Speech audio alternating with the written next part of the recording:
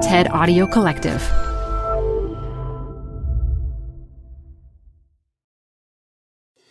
Tired of unnecessary payroll errors?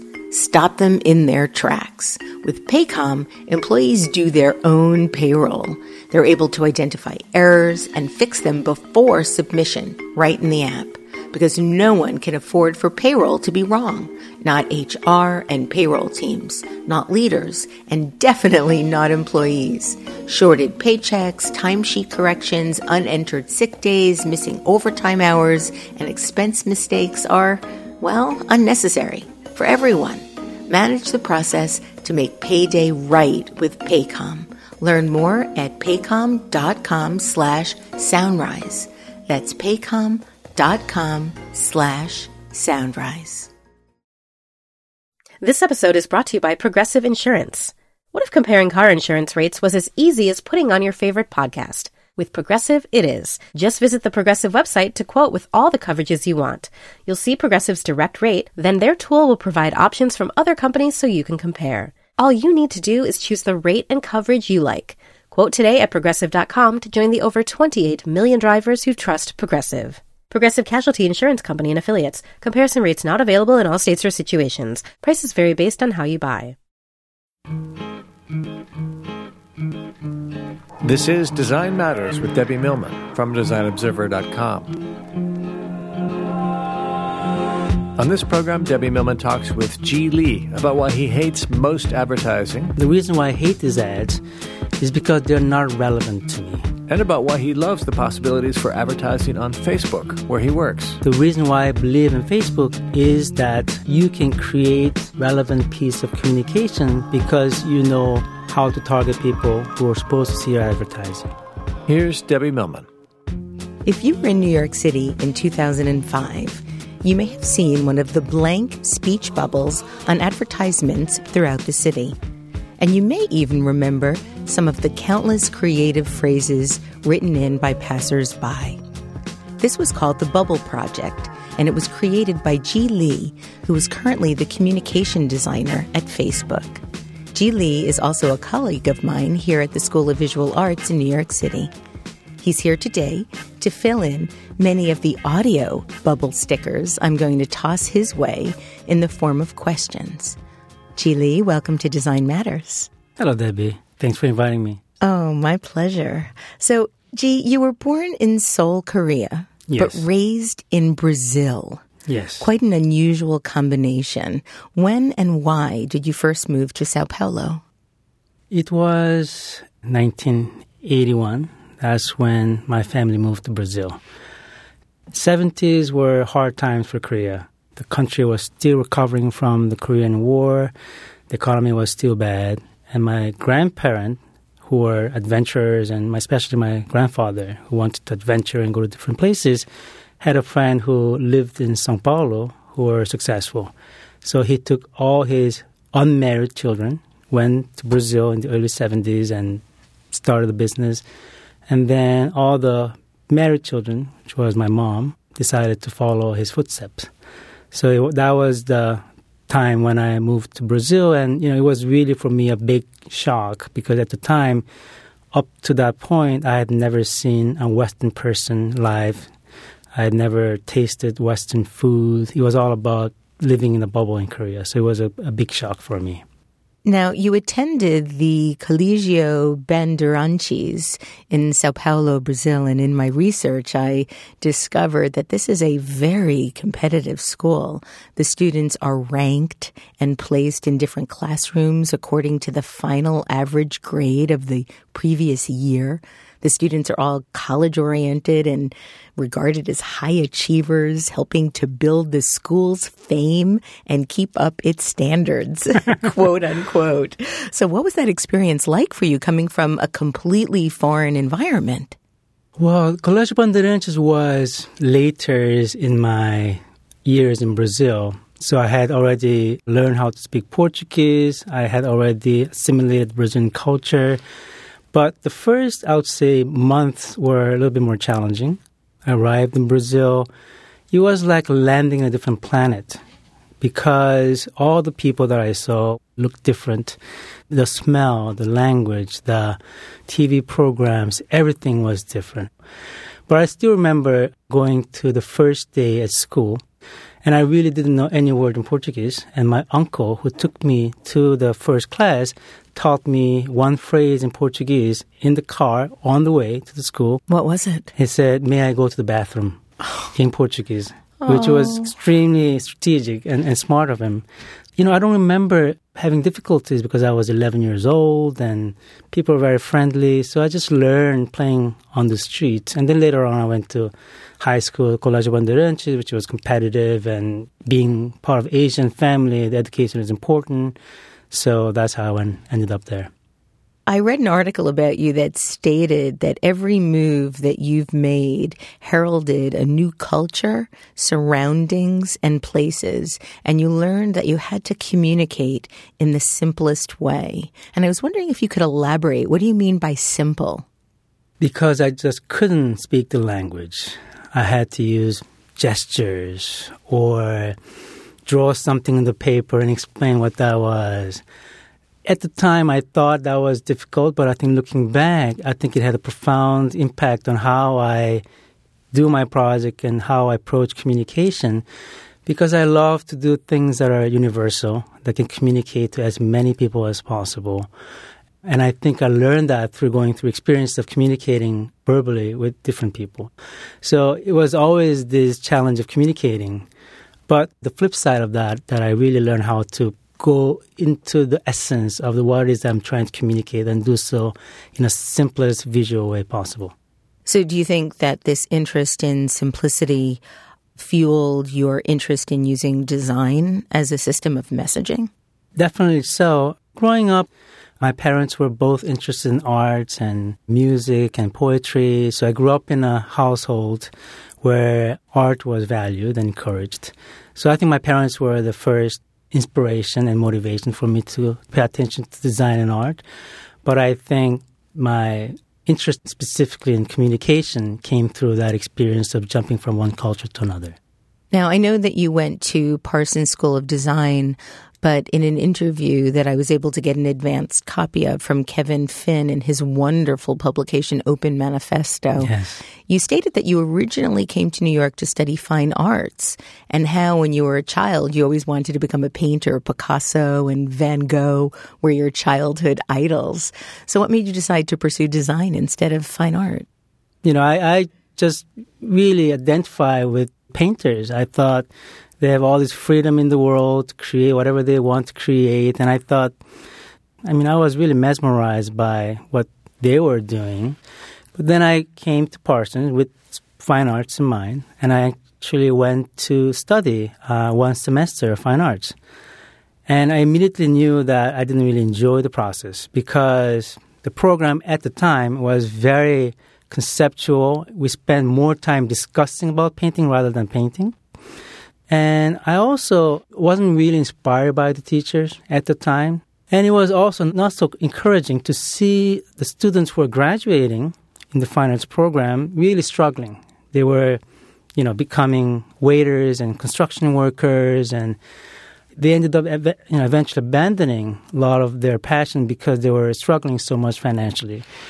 And I knew that my parents were sacrificing a lot. They're not rich, and they were working hard and paying for this really, really high tuition.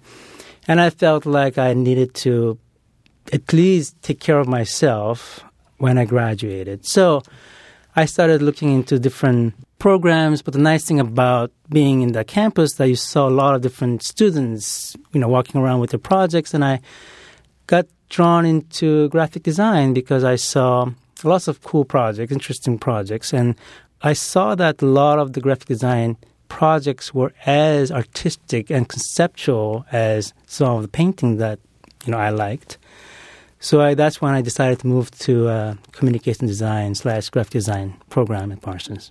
So two of the projects you started at school, the personal projects or assignments, have since been published as books. I want to talk about the first, which you began in a sophomore typography class, Word as Image.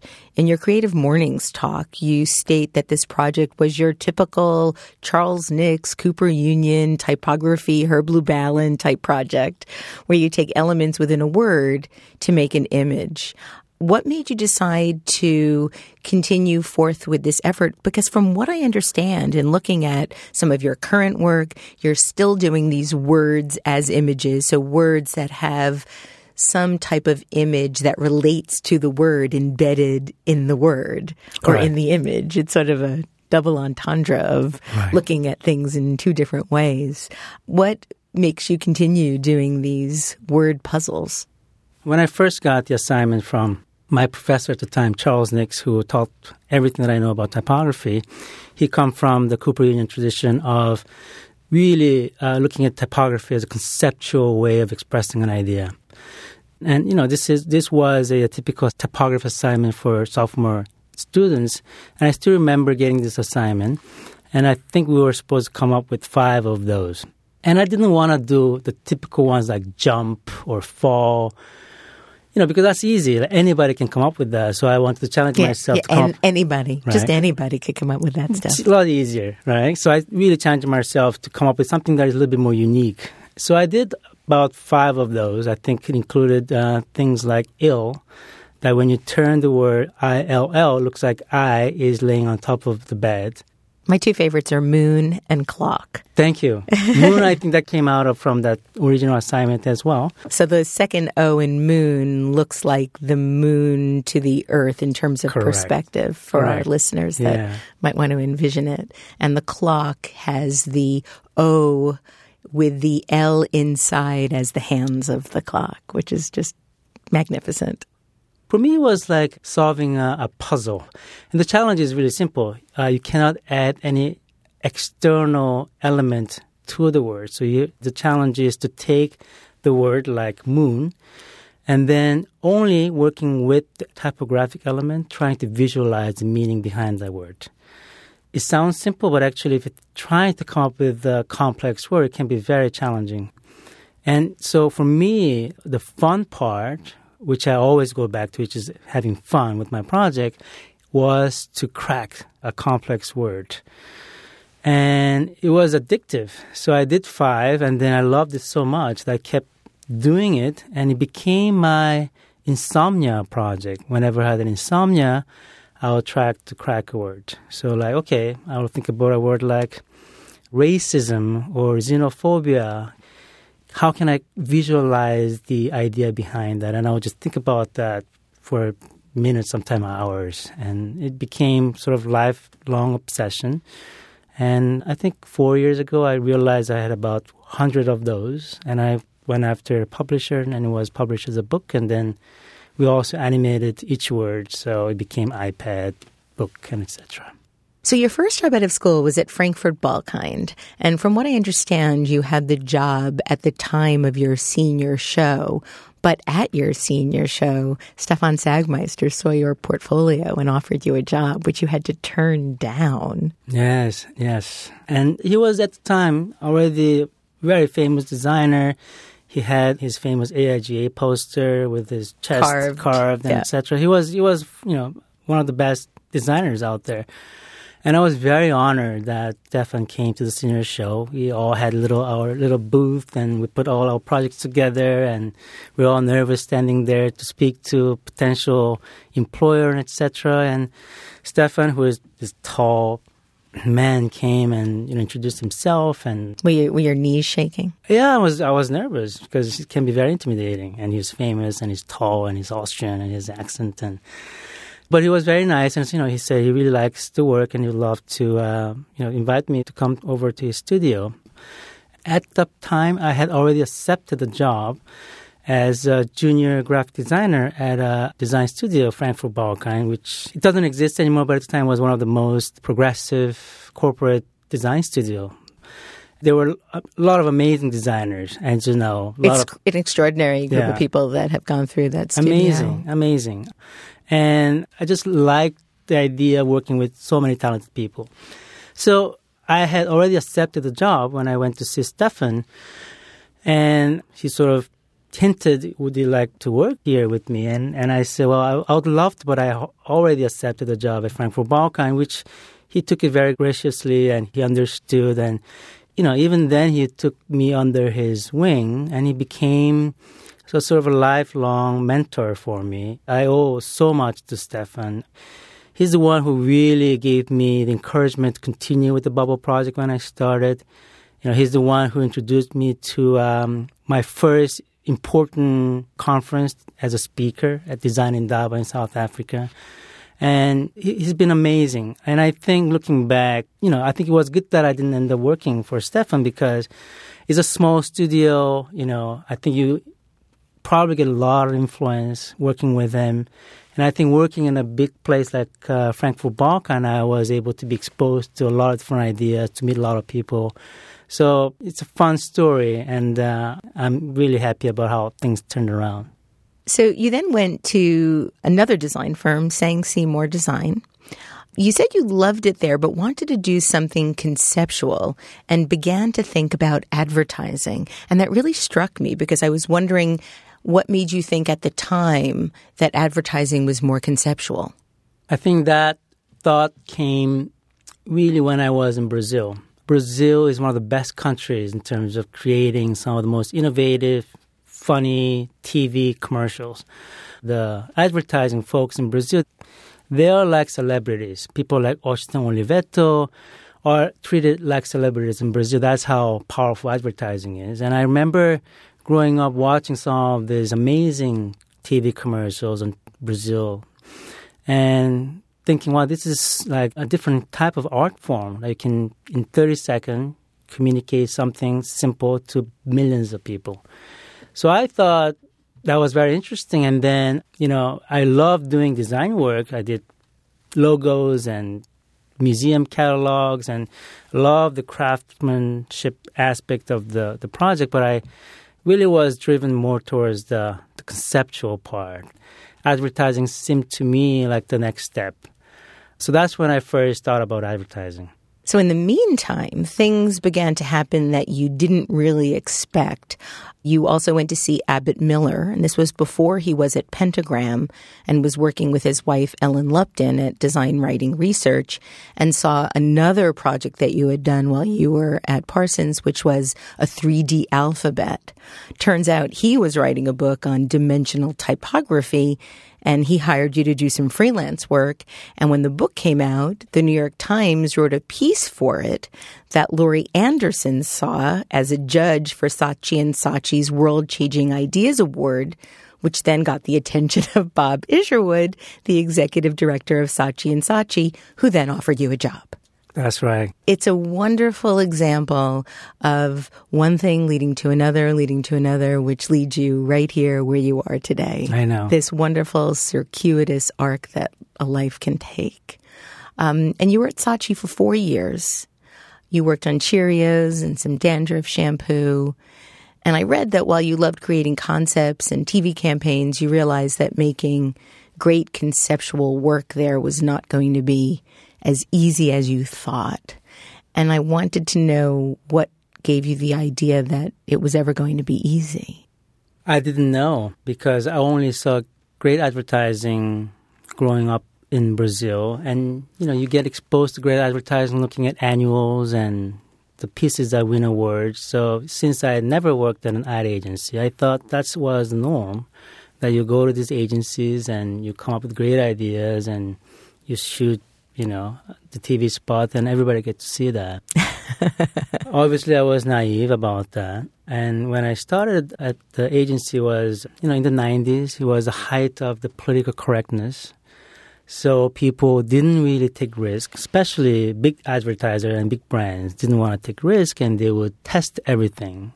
And they would make sure that nothing is offensive, nothing can be provocative, and etc. So in the end, what you end up is this sort of pleasing everyone piece of communication that is really boring and uninteresting, which is going so much against the idea of advertising, which has to be disruptive and add something to you. So I tried it for about 4 years. And I just realized it was much harder than just my good intention because the forces were much greater. So I was getting increasingly frustrated as a creative person who wanted to create something. And at the same time, I was becoming very comfortable. I had my own, window office. They were paying me well. I didn't have to work that hard. So I saw that I could get into a path where I get comfortable and I stop caring about the work itself. I saw myself going in that path. So I had to make a decision that, okay, if I depend on the client and the agency folks, I'm not going to be able to produce anything that means something to me. So I felt bad in both sides, as a creator who are making this stuff and as a consumer who is receiving this stuff. And I wanted to do something that could simply change the way people perceive advertising. That's how the Talk Bubble project came out. So you started the Bubble Project with $3,000. So it was sort of a self-funded initiative. How would you describe the Bubble Project for listeners that might not have seen any of the bubbles around the world or heard about it before? I was working with the client at the time, General Mills, and they wanted to do this sort of PSA campaign to promote healthy eating between parents and children. So I presented this idea of, well, what if you use speech bubble, that the children would write something in the refrigerator and then parents would come back and write something back about food eating and the things in the refrigerator, which I thought would be fun, interactive way of parents and children, talking to each other. They liked the idea, but they didn't buy the idea. I went through that so many times, and I said, okay, this time I'm going to just take an idea and then just make it myself. So I thought, what if I put that speech bubble on top of an advertisement on the street?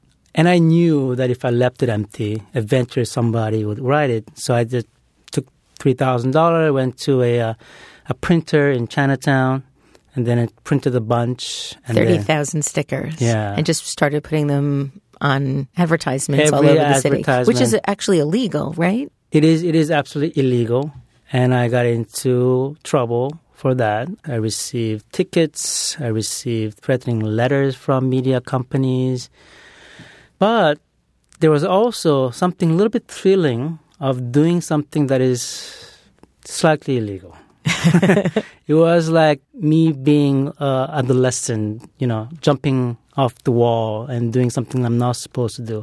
That was the thrilling part. I knew that it wasn't something so bad, like the paint graffiti that permanently damaged the wall. This was removable, so I knew it wasn't something too bad. So essentially, you were harnessing the public to make these statements. I also was able to get a copy of your book that came out called The Bubble Project, and you organized the book into different sections that feature a collection of the bubbles, the filled in by the public bubbles regarding social commentary, media and fashion, sex and drugs, politics and religion, art and philosophy, and humor. Did you have a specific category that you liked seeing any more than the others? I like all of them for different reasons. And I like every single writing that I saw on the street. And there were a lot of, I would say 70% of writing were about pussy and faggot and penis. There was a lot of sexual, expressions. And although they were not, in my opinion, intelligent expression, I thought it was valid that the public, the people on the street, would use it as a platform to express themselves.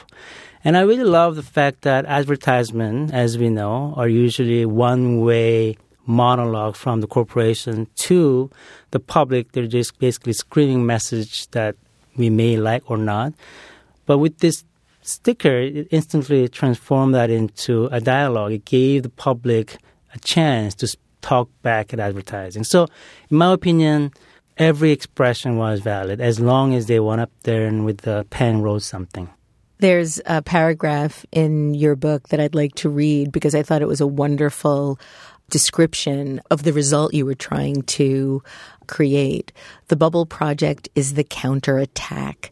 The bubbles are the ammunition. Once placed on ads, these stickers transform the corporate monologue into a public dialogue, encouraging anyone to fill them in with any expression free from censorship. More bubbles mean more freed spaces, more sharing of personal thoughts, more reactions to current events, and most importantly, more imagination and fun. Oh, that sounds serious. Did you ever put any bubbles on any of your own ads? I didn't because I wasn't able to produce any ads. I wish I was. But I saw a lot of my friends who were advertising.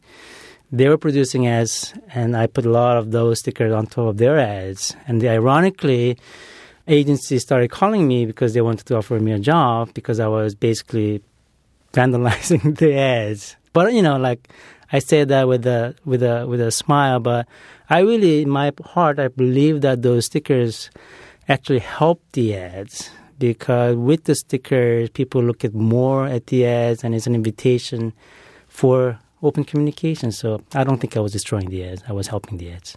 I was really fascinated by some of the cultural commentary that came up on some ads that were pretty innocuous. There was a Will Smith iRobot ad that somebody wrote in the bubble, "Shut up and shop." On a Bruce Almighty, the movie ad, it said, "We're fucked, yes we are." On an AT&T ad, it said, "Save the earth, save the earth." And then for a TV show that I think was on for about 2 or 3 episodes, the bubble read, "Why think about your life when you can watch us?" So between that project and some of your commissioned illustration projects, it seems to me that you have a very specific agenda of sort of turning the lens on our consumption and our rituals of buying back on ourselves to really examine why we do the things that we do, whether it be in advertising or popular culture. Would you agree with that? I think so. One of my favorite things is to hack or hijack things. And I think a lot of artists use that technique. Picasso was a great hijacker. Banksy is a great hijacker. Richard Prince is a great hijacker. So taking things that already exist and then just changing something different about it that completely change the meaning, that you can take it for your purpose. And that's really powerful because then, you're already playing with the meaning that already exists. And I think I use that, especially in illustration. But I think another thing that I love to do is I use a power of humor because humor is universal and people generally relate to humor. And I think when you smile at looking at something, it's a great beginning of something because when you smile, your barriers go down and you become more susceptible to the message. So, yes, the hijacking and changing the meaning using the humor is some things that I love to do. It's funny, as I was looking at your illustrations, I felt like there was a real common denominator with your illustration work that you're commissioned to do and some of your personal projects, which are completely self-generated. And there was this overlap of things being hijacked. So the logos are hijacking the consumers or the bubbles are hijacking the ads. And was wondering if that was something that was intentional for you. I think, lazy. I think that is the best answer because it's so much more work to create something out of nothing. And there are people who do that, artists who create something they have never seen before. It's not referential. It's just beautiful. I love to play with ideas and quick ideas, and I love to just do things in a quick way. That's the way I work. And there's nothing better than hijacking something. And I think on my personal projects, I experiment with both hijacking and doing something completely new that doesn't really refer to anything. But, when you have 2 days, oftentimes that's the time you have to create illustration for the New York Times or Time Magazine, then it's a lot harder to try to come up with a whole new meaning. So I ended up taking something that already exists and then do something different with it.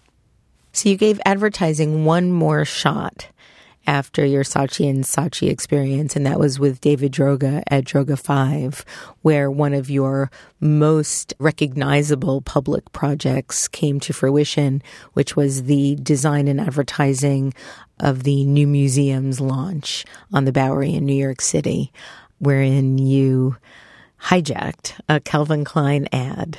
You want to describe that for our listeners? Yes. So we're going back a little bit about Droga 5. It was a really magical time because it was the beginning of the agency. So you were employee number 7, something right? like that. Yeah, I was one of the first employees. So it was chaotic. It was, startup. And I love that environment where there's chaos. Then, nobody know what they're doing. And then, things come out of that chaos. And New Museum was one of those projects where we were one of the agencies who were invited to pitch for the account. And we actually thought, well, the most interesting thing for the launch is the building itself, because people come to the opening because they want to look at the building, they want to see how the building looks from the inside. So we started from the building because it had such a unique shape. And we took that as an icon, and we basically with a very little budget, we created lots of things on the streets of New York. And then the biggest thing was the Calvin Klein billboard, which you mentioned. We obviously worked with Calvin Klein, who was a corporate sponsor for the museum. And then we devised a plan, okay, how can we hijack this ad? So we dripped a series of pink paint over the famous Calvin Klein billboard on Houston Street, which tend to be often very provocative because they're giant naked bodies, right? That happened under successions of weeks. And so more and more pink paint is stripping down the naked bodies. Exactly. So people started to notice that, and some people thought it was vandalism and etc. And then in the end, we revealed with the shape. The shape was the only part which paint didn't touch. And then we revealed the final message of the opening. And then Robert Wong calls you. Yes.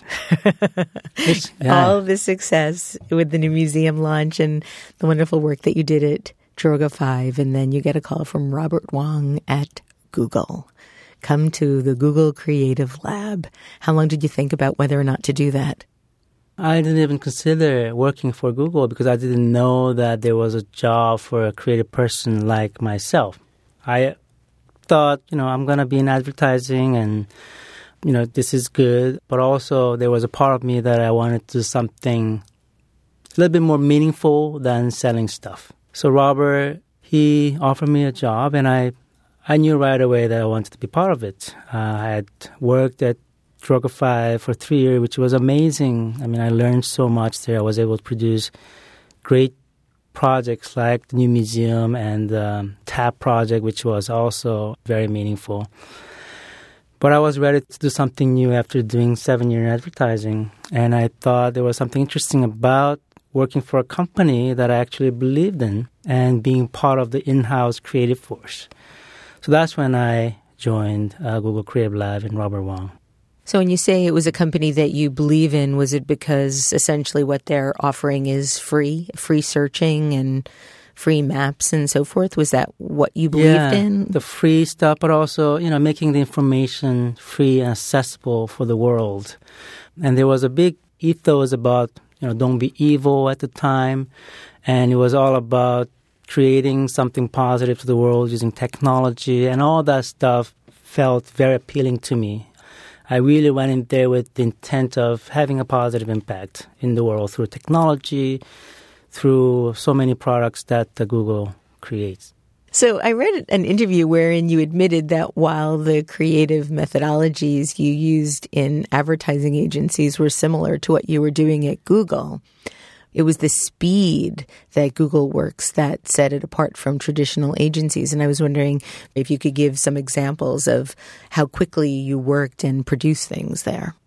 Thinking back, I don't think that Google was fast. I think the advertising agencies were slow, Yes. Because that's the speed in which things should move, because that's how world moves around. Like nowadays you see Kim Kardashian thing, everywhere in the world. Like if 3 minutes later, you see memes being generated around that. The world goes really fast. And I think some of the big agencies are just starting to adjust to that concept. And when you're shooting a TV commercial, you need like 3 months or 4 months. Like there's a pre-production and all that stuff needs to do. And sometimes that's just not fast enough. So I think when I came to Google, I saw, okay, that's the way things should be done, right? Which means smaller groups of people, not like 50 people. There were small groups of people building things, experimenting, and launching stuff. Do you think that speed to market infringes creativity, or do you think that it inspires it? I think it depends. If you want to write a novel, obviously you need time to develop an idea and write something. So I think it depends. But for me, I love the pressure of time. If I have a deadline of 3 months to do something, I usually put it off until 2.5 months. In the last 2 weeks, I'm going to do something. I think that's how most of the creative end up working. So when there is a pressure of the time, a deadline, that next week you got to build something, there's no time for people to add opinion that they end up usually adding because they feel like they have to say something. There's no time to overthink stuff. You got to make something, and you have to make something fast. And I love that. And I think in those times, you can actually come up with some of the best ideas and make it happen. So you spent what you've referred to as 3 wonderful years at the Google Creative Lab and then went to Facebook. And I read that when you first went to Facebook, you declared that Facebook was the defining medium of our time. Big, bold statement, G. Do you still believe that? Absolutely. So Tell me why. It's just the fact that, over 1 billion people spend a lot of time looking at Facebook, They come to Facebook newsfeed to look at the latest news from the families and friends. That's how they discover breaking news. That's how they look at ads. It's the most defining medium and channel because there are a lot of people spending a lot of time in this space. So what exactly do you do at Facebook? So I first joined Facebook nearly 4 years ago, and I had to move to California to be part of the product marketing team, which, when Facebook launches a new product, like Timeline at the time was Timeline, my role was to take that product and market it by creating videos or web pages or experience to users of Facebook to communicate what is intent behind the Timeline, why we created that. Which was sort of the things that we did at Google, and that's why I think they were interested in hiring me. So I did that for about 1 year, and I really missed New York because I was in California. I was all by myself, and I wanted to come back to New York. And there was a role in New York office. Facebook has also an office in New York in Astor Place that was dealing with consumer marketing. So when, big brands are doing marketing on Facebook, this group of people would work together with the brand and the advertising agencies to create the best kind of advertising on Facebook. So I thought, okay, this is something that I'm also familiar. I've done it in the past. So I applied for the role, and since then I've been doing a lot of the consumer marketing. I work with big CPG brands, and I work a lot with agencies, and to try to encourage them to think about Facebook as a medium. When you think about Facebook as a medium, this small little piece of device that sits on your phone, that you're creating a 2x2 piece of either video or image that goes by so quickly on your thumb, that's for sure is going to be very different than watching a television or looking at a print advertising. And I think we're just beginning to see the creative potential behind that. I read when you were working at Saatchi that you became not only ashamed of the work that you were doing, but ashamed of the work that the advertising community was making, the work that you saw around you. How is it different at Facebook? Well, essentially, I think most of the people hate advertising, including myself. I hate probably 99% of advertising that I see. The reason why I hate these ads is because they're not relevant to me. The reason why I believe in Facebook is that you can create relevant piece of communication because you know how to target people who are the right group of people who are supposed to see your advertising. Facebook spent a lot of time and energy to make Newsfeed the best experience possible. We see Newsfeed as the most powerful, personalized newspaper, and ads should be like that, right? I want to talk a little bit more about some of your personal projects. I understand that you're usually in the midst of anywhere between 6 and 8 personal projects at the same time, some that are for short term, some medium, some long term. And in your Creative Mornings talk, someone asked you a question, and they asked if anything suffers in your personal life via all the personal projects. And you responded with an emphatic no. On the contrary, and stated that you're a very restless person, that you're impatient, and if you didn't work on personal projects, you'd be a drug addict, manic, depressive, and miserable, and that your personal projects have saved you. By doing all of these personal projects, you're doing things that are healthy and positive and working with your mind, and all of this has kept you from self-destruction and killing yourself. Wow. So my question is, really? Yes, a lot of those things are true. I'm very restless. I have tendencies for addictions. I love drinking and stuff like that. And I love to have fun. And the reason why I do personal project, there's only one reason, which is it's fun to do. All the things like going out and drinking with friends and etc., I do that because it's fun to do. And if I can only find most of the fun going out and partying, I think probably I'll be addicted and all that stuff, which I'm not, because a big part of the fun comes from doing these personal projects. When I did the Bubble Project, then I saw with something that I did, having to spend not as much money, and I did everything from ideation and financing and production and distribution and PR, all the stuff. I realized one person can actually create something that can have a big impact in the world. And there is a huge reward in doing that. And today, I make sure that I have both the professional project that I do at Facebook and the magazine illustration, but also something which is just mine, That's something that's coming from the inner voice. The purity of just being creative and free. Just having fun, something that, this little child in me that wants to say something, want to scream. I think I can channel those inner child in me through my personal project. And that's hugely valuable to me. One of the things that I read in my research for today's show that's really stayed with me is a quote that you made about creativity. And you stated that creativity is not defined by the profession or the nature of the work you do. Creativity is what defines us as human, the capacity to see things with different eyes and from different perspectives.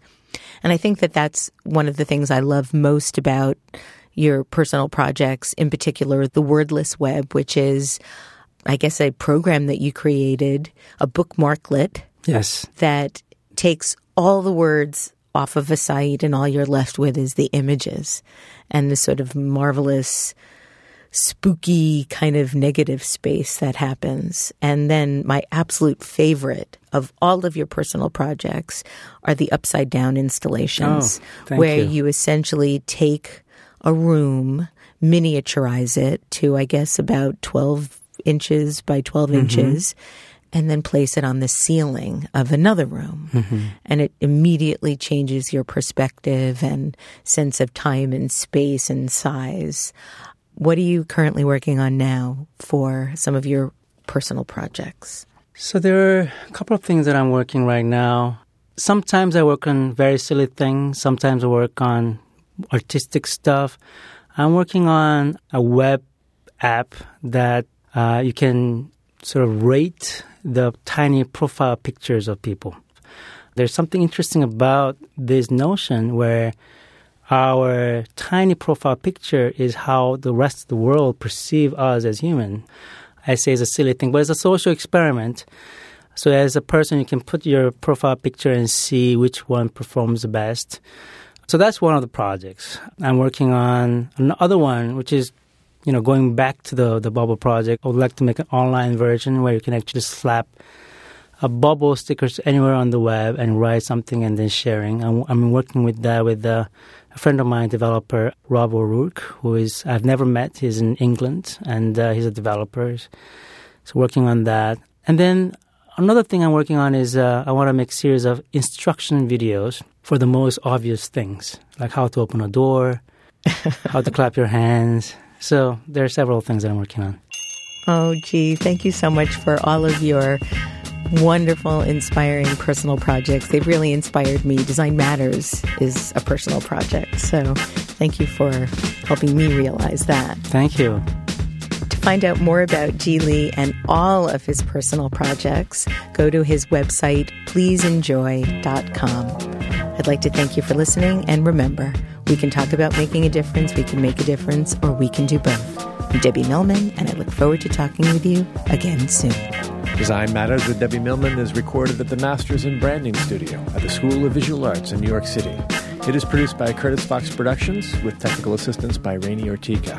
The show is published exclusively by DesignObserver.com. You can subscribe to this free podcast in the iTunes Store.